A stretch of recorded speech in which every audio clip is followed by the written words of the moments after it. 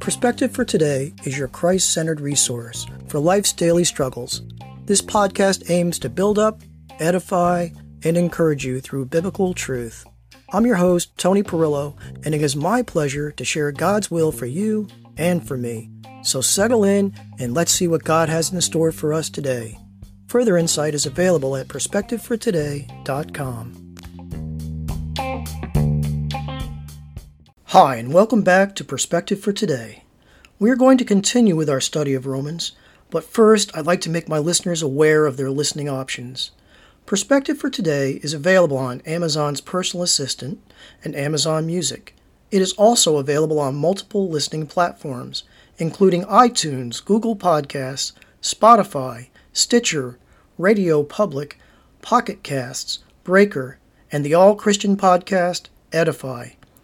However you got here today, we appreciate having you as part of the Perspective for Today family. We ended last week's study with Paul's revelation that it is not through keeping the law that we are saved. The Jews couldn't do it, and neither can we.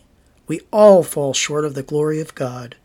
We left off with verse 21, which reads, "But now the righteousness of God has been manifested apart from the law, although the law and the prophets bear witness to it."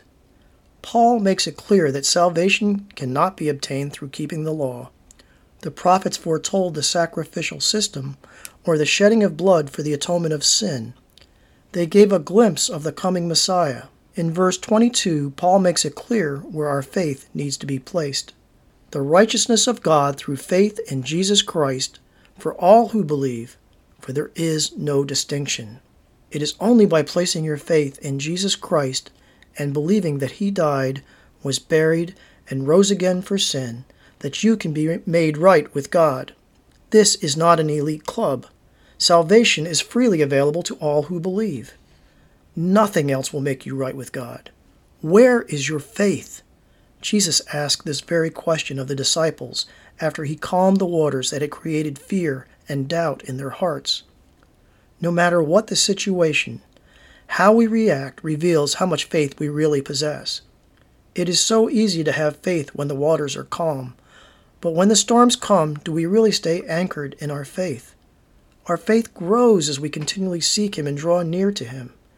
Hebrews 11:6 says, "And without faith it is impossible to please him.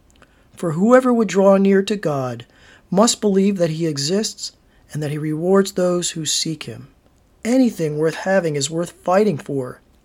If you have a casual faith, you will become a casualty of that faith.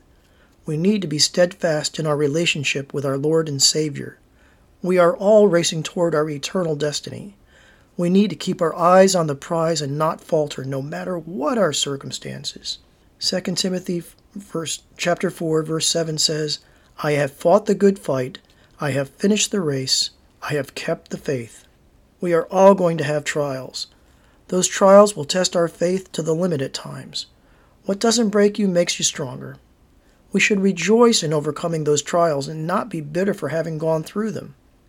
After all, God is molding us into someone he can use for his glory, and sometimes it takes trials and tribulations to get us to where he wants us to be. Here's what James had to say on the subject in James chapter 1, verses 2 through 4. "Count it all joy, my brothers, when you meet trials of various kind, for you know that the testing of your faith produces steadfastness, and let steadfastness have its full effect, that you may be perfect and complete, lacking in nothing." In this life, none of us are perfect. We will only attain perfection in the next life. In that life, we will be declared perfect in the sight of Almighty God, because of the blood that Jesus shed so freely for us. Let's look at Romans 3:22 one more time. "The righteousness of God through faith in Jesus Christ for all who believe, for there is no distinction." When Paul says there is no distinction, he follows it up with the punchline in Romans 3:23. "For all have sinned and fall short of the glory of God." If Paul ended it right here, it would be a sad commentary. We are all sinners who are born with a sinful nature. We aren't perfect, far from it. This would seem to be a hopeless situation. Psalm 14:3 just piles it on. All have turned away. All have become corrupt. There is no one who does good. Not even one. If you have a worldly mindset, you would probably say, the heck with it. I'll never measure up, so I might as well just live for today and not worry about tomorrow. It sounds like a no-win situation. As we will read later in chapter 7, Paul talks about his inability to do good under his own power. The first step in the Celebrate Recovery program is to admit that we are powerless to control our tendency to do the wrong thing and that our life is unmanageable.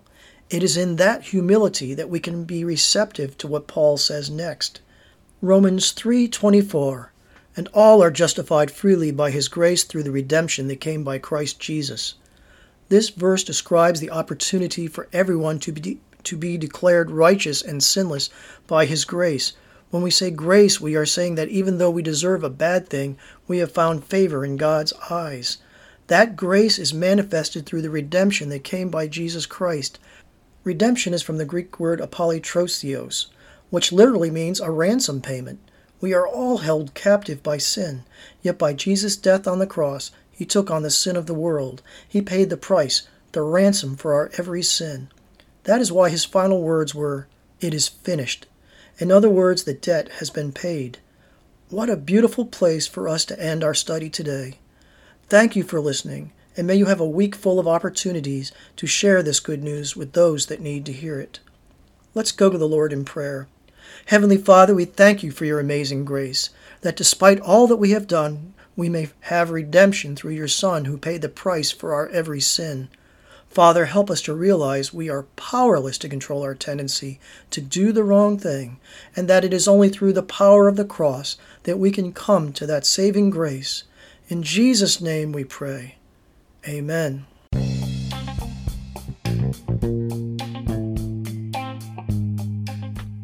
You've been listening to Perspective for Today, your source for positive and uplifting messages. Just remember, God has a plan and you're a part of it. For more positive and insightful articles, please visit our website at perspectivefortoday.com. Just remember, when you're at a loss, look to the cross. Have a blessed day every day, and we hope to see you soon.